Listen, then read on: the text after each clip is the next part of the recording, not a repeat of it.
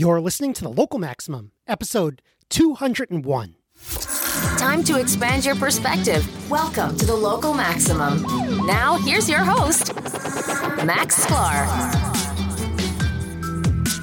Welcome, everyone. Welcome. You have reached another Local Maximum.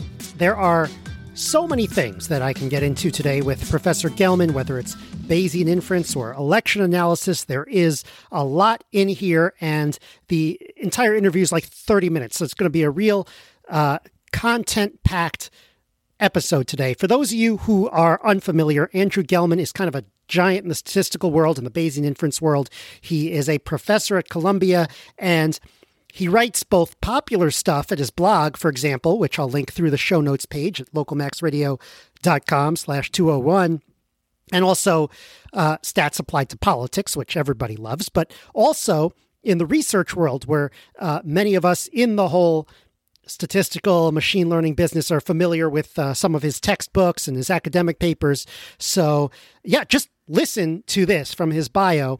Andrew has done research on a wide variety of topics, including why it is rational to vote, why campaign polls are so variable when elections are so predictable, why redistricting is good for democracy, reversals of death sentences, police stops in New York City, statistical challenges of estimating small effects, probability that your vote will be decisive, seats and votes in Congress, social network structure, arsenic in Bangladesh, radon in your basement, toxicology, medical imaging. It goes on and on. So, this guy knows a lot of stuff, and I got a lot out of the conversation. Even I, who have been doing this for many years, kind of made me think about certain things in slightly different ways. So, all right, let's bring up the interview. Professor Andrew Gelman, you've reached the Local Maximum. Welcome to the show. Oh, thank you. All right, so let's start with Bayesian statistics and Bayesian inference, because this was kind of an aha moment for me like 10 years ago. And I was in grad school at NYU, and I was just like, yes, this is the way to approach problems. And I was kind of interested in like AI at the time because I was, I was a software engineer. I wanted to work on something interesting. I was like, this is the way to build artificial intelligence. So I guess I want to know your story. Like, how did you first discover Bayesian statistics, Bayesian inference? Was it in solving a particular problem? Are you still enamored with it? Are you? I mean, you're kind of known for it. I've got your book right here. But are you still? Do you think it could be overused? Well, let's start with your origin story on that first. Oh, I learned it. So I was a student, and right. that was one of the methods that they taught me, and I think I was kind of rebellious, so I didn't want to use it because they taught it to me. And I was doing a project with a colleague. We were estimating the effects of redistricting, of legislative redistricting. And in order to do that, you need to estimate what would happen had the election gone differently. So right. The idea would be, suppose you have a state where one of the parties gets 52% of the vote and 62% of the seats in the legislature. Well, okay. Is that fair or unfair? We'd like to see what would have happened had that party only got 50% of the vote or 48% of the vote. What percentage of the seats would they have received? Now, obviously, it's the point out, like, it depends where those votes come from. It does. You need to make an assumption. So The simplest assumption, which isn't too far off, is uniform partisan swing. So if it was 52% statewide, then if you subtract 2% everywhere, you get down to 50%. Well, not exactly, because you can't get negative percent, but you can fix things like that. That's fine. You can get an assumption-based inference on what would have happened had the statewide election gone differently. But that's only one possibility of uniform swing. If you look at sequences of elections, you don't get uniform swing. You could look at the residual variation. So if I predict an election 2 years from now from this election, then I'll get a certain amount of residual variation unexplained variation at the district level. If I predict 4 elections from now, I'll get a slightly higher variation. If I predict 4 years from now, if I predict 6 years from now, I'll get even higher unexplained variation. So what we did is we took the unexplained variation at 8 years out, 6 years out, 4 years out, and 2 years out, and extrapolated it down to 0. And when you extrapolate that down to 0, you don't get 0 variance. You get a certain amount of unexplained variation. That was what we used in our model. Yeah, this is so actually it's funny you mentioned this because there's redistricting going on here in New Hampshire now. And I was trying to figure out what's going on. Now, I just moved here. I lived in New York for 15 years. So I don't know what's going on.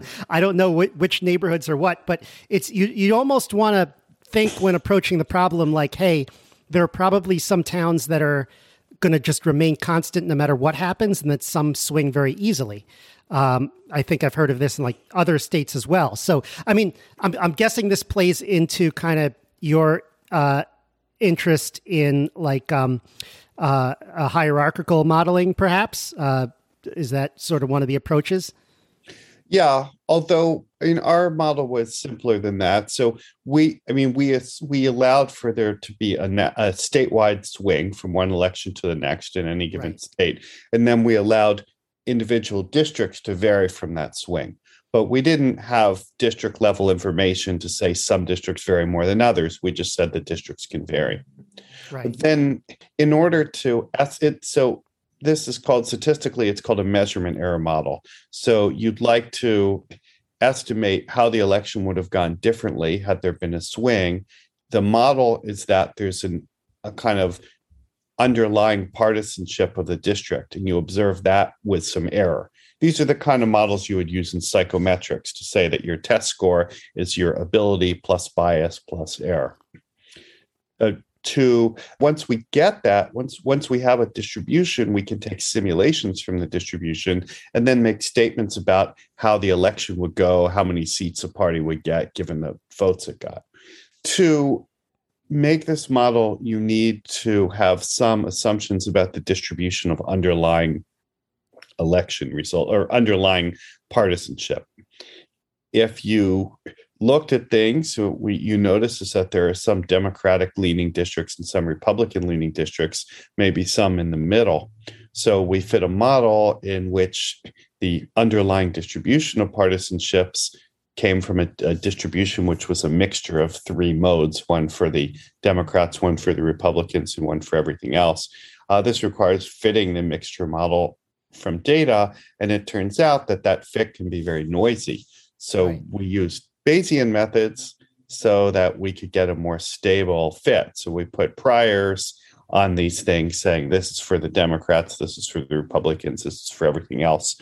So it was a matter of trying to stabilize our inferences and get reasonable predictions. So that was, in that particular example, that was my motivation.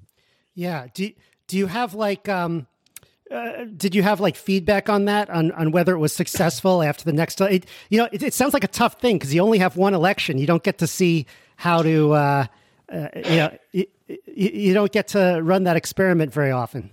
Well, we fit it on old data. Right. Our method still gets used. I think it's a pretty innocuous model. Like as you alluded to, one can use more information, and nowadays redistrictors use tons of information for the purpose of estimating what kind of shapes we're going to get in the next. Well, that's all going on this year in states across the country. So I kind of wonder what kind of shapes we're going to get.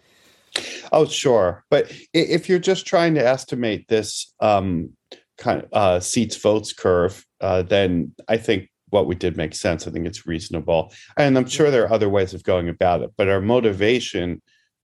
motivation for using a Bayesian approach was that we had some prior information, and the model was set up that it would have been quite artificial to try to estimate the parameters of the model without using prior information. It might have been kind of difficult to recover everything and kind of pointless. Right.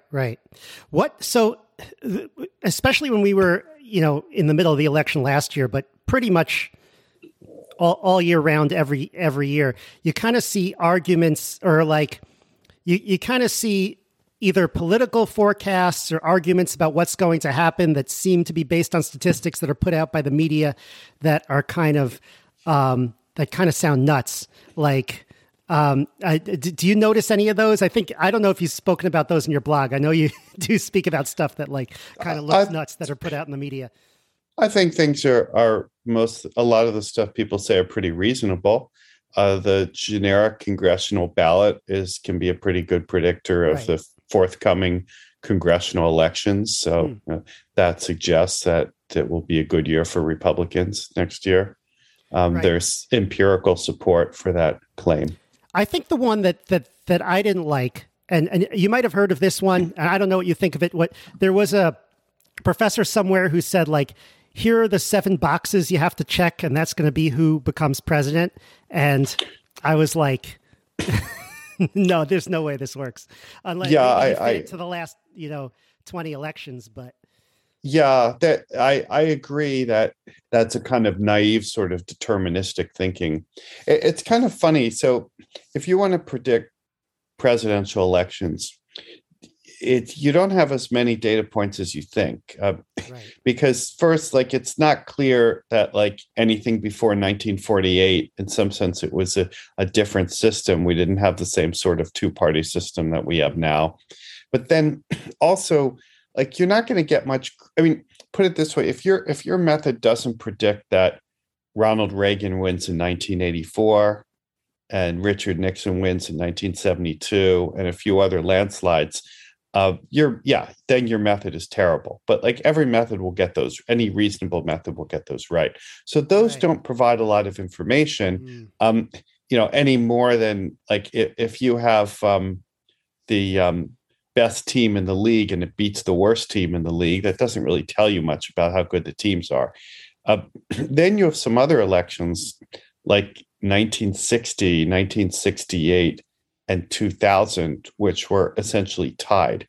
Your method deserves no credit for predicting that Kennedy won in 1960. It was basically a tie. It could have gone either way. The same with Gore winning in 2000 and Nixon winning in 1968. So, because again, that's like predicting a coin flip. So if you think about it, you have fewer cases than you think, and in particular, you don't want your method to predict coin flip elections more than half the time. If you tune your method to correctly predict 1960, 1968, and 2000. Even setting aside who you want to call the winner of 2000, if you tune your method to do that, you are overfitting your model. Yeah. And so, they're all one-offs, in other words, in many ways. Right. But I mean, I wouldn't say you're not overfitting if you try to predict 2020, 2016, or some of these elections where like one candidate clearly won. But if you want to predict the ties, that's providing no information at all. Yeah. Okay, so you have something in your writing that I love problems with names like this. They're called the piranha problem.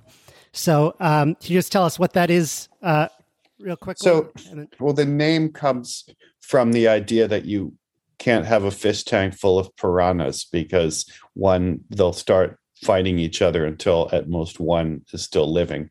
I don't know if that's actually true about piranhas, but it's a principle that we apply to social science reasoning. So if we continue with the election theme, people have made various claims about what affects voting.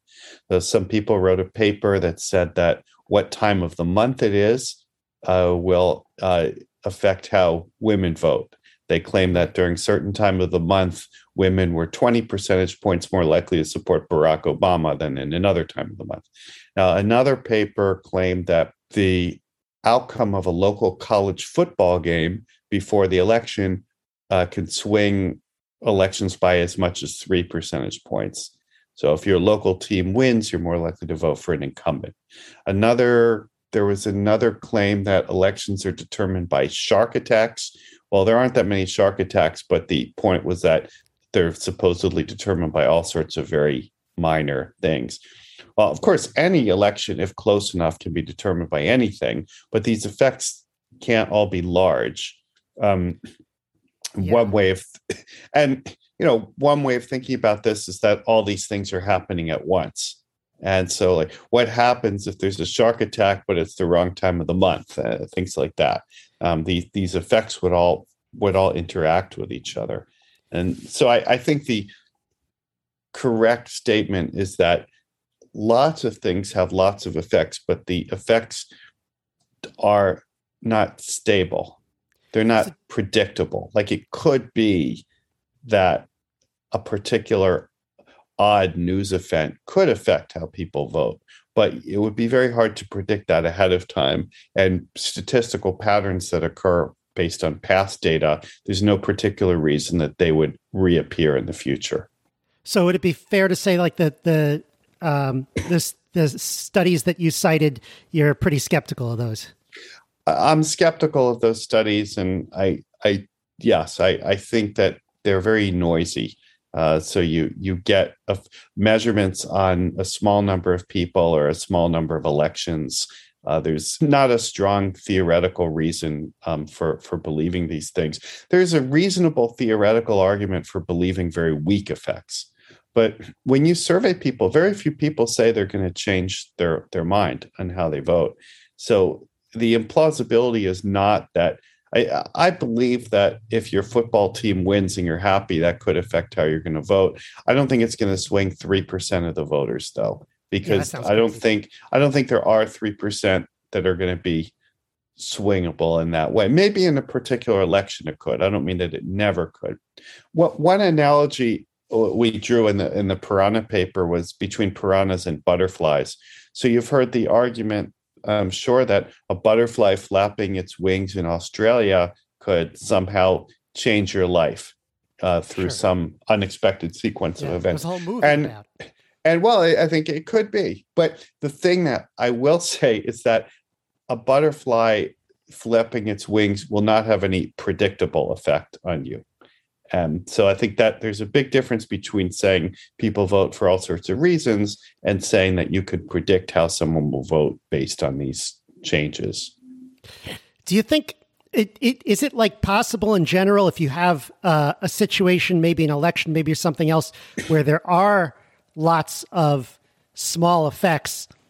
Do we have any hope of ever measuring any of these effects? Is there any way of, like, kind of trying to suss them out, or is it just pretty much hopeless overall? I think you can interview people and ask them why they're voting. Right. But in other contexts, that might not be possible. Like if you're studying, I don't know, something in nature or something like that. Yeah, in nature, sometimes you can do experiments. I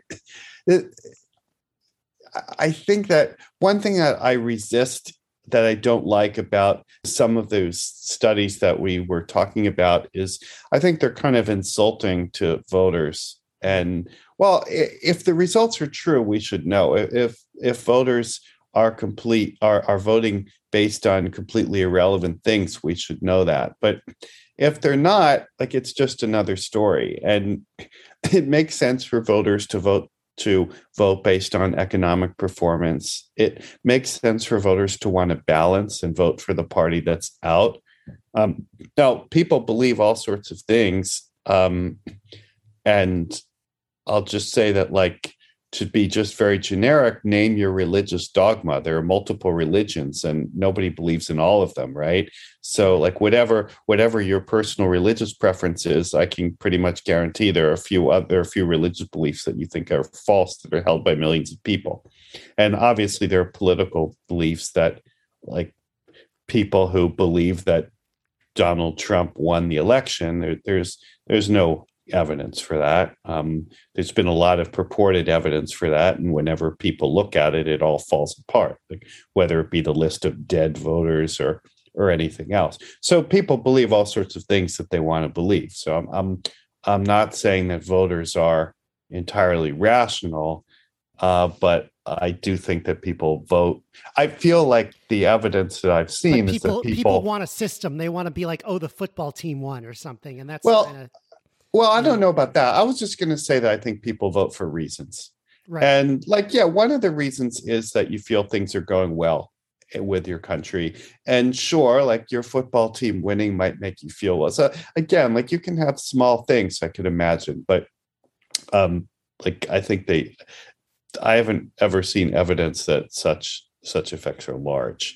Right. And I have seen convincing arguments for why people could think such effects are large, even if they're not, by doing noisy studies. Because if you do a noisy study, well, you're only going to report things that are so-called statistically significant, which are 2 standard errors away from 0. And if you have a noisy study, you have a big standard error. So anything that's reported has to be large.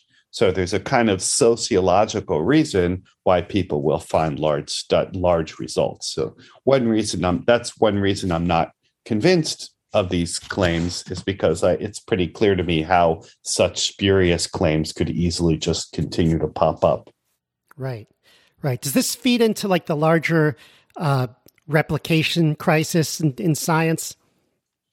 Yeah, it does. If you study something in a noisy way, then you'll get noisy estimates, and so that seems to have in many fields caused people to overestimate effect sizes and be overconfident about how much things will replicate. Okay, I have I have this one. I'm afraid is going to get too technical because not everyone in the audience. But I wanted to ask you about like Bayesian search and samplers because it's something like I've had to use. Obviously, like I feel like the no U-turn sampler, which I know you've been involved in, has been like very popular with people that I've seen. A lot Monte Carlo methods I've used a lot. Maybe you could talk about like, why is this important research? Is there still ongoing research to improve these like samplers and search methods? And maybe let's try to like, this is like, okay. Say like why this is important, because I feel like. Okay. So it's kind of important, like for the same reason that if you want an electric car, you need better battery technology, right? Otherwise you have to keep like, plugging it in again. And like, so right. I think that we have big data, right? So big data is messy data. It's not random samples. It's whoever you have data on. It's not randomized experiments. It's like some people are exposed and some people aren't. Often the thing that you care about is not what you have a direct measurement of. So you need to model to make mathematical or statistical models to connect the data you have to the questions that you want to ask. And even if it's something as simple as a randomized experiment, like a clinical trial in medicine or an A/B test in industry, even there, you still need to generalize to the real world. And a medical experiment won't be completely realistic of real world conditions. And also, it's only on the people who they do the experiment on. It's not on other people. So it kind of, you need to model this. So the models that we like to fit are complicated and they involve a lot of tuning, and there's no deterministic way to do it. You need algorithms. So you need a way of fitting a complicated model to data and making a lot of adjustments. And then the algorithms that we have are stochastic. And so we need to do research in more efficient algorithms, in building trust in the algorithms, testing them, validating them in different ways. So we spend a lot of time doing that. Again, very much like if all I wanted to do in life was build an electric car, I might spend all my time working on batteries because that's a limiting factor. Computation is not the only limiting factor. The biggest limiting factor is probably data quality, and the next limiting factor is the quality of our models. But computation is also a limiting factor, because if we don't have good computation, we can't fit the models that we want to fit. So that's where that comes from. All right, cool. Do we have any hopes to, no, I'm not going to try to explain how some of this works, but let's say various methods of searching posterior distributions can get pretty intense, I think. I saw let's see if there's any. There was actually there was one story you gave on a talk you gave recently on causal inference, and you said someone pointed out to you that your book from 10 years ago called Red State Blue State had the Red State. Wait, what was it? Red State. Sorry, am I giving the title right? Let me make sure I got that right. It's Red State, Blue State, Rich State, Poor State, right? And someone pointed out that the subtitle was "Why Americans Vote the Way They Do," when you had said that it wasn't about causality. Am I saying that? Was that how it happened? Oh, well, I guess. I mean, we said why Americans vote the way they do, but we didn't really, I don't even know what that means, right? Why do you vote? So we weren't really, we didn't interview anybody, or it was really descriptive. So a better title would have been like Who Votes for Whom, or something like that, or How Do People Vote, or How Is It Changing, or I don't know.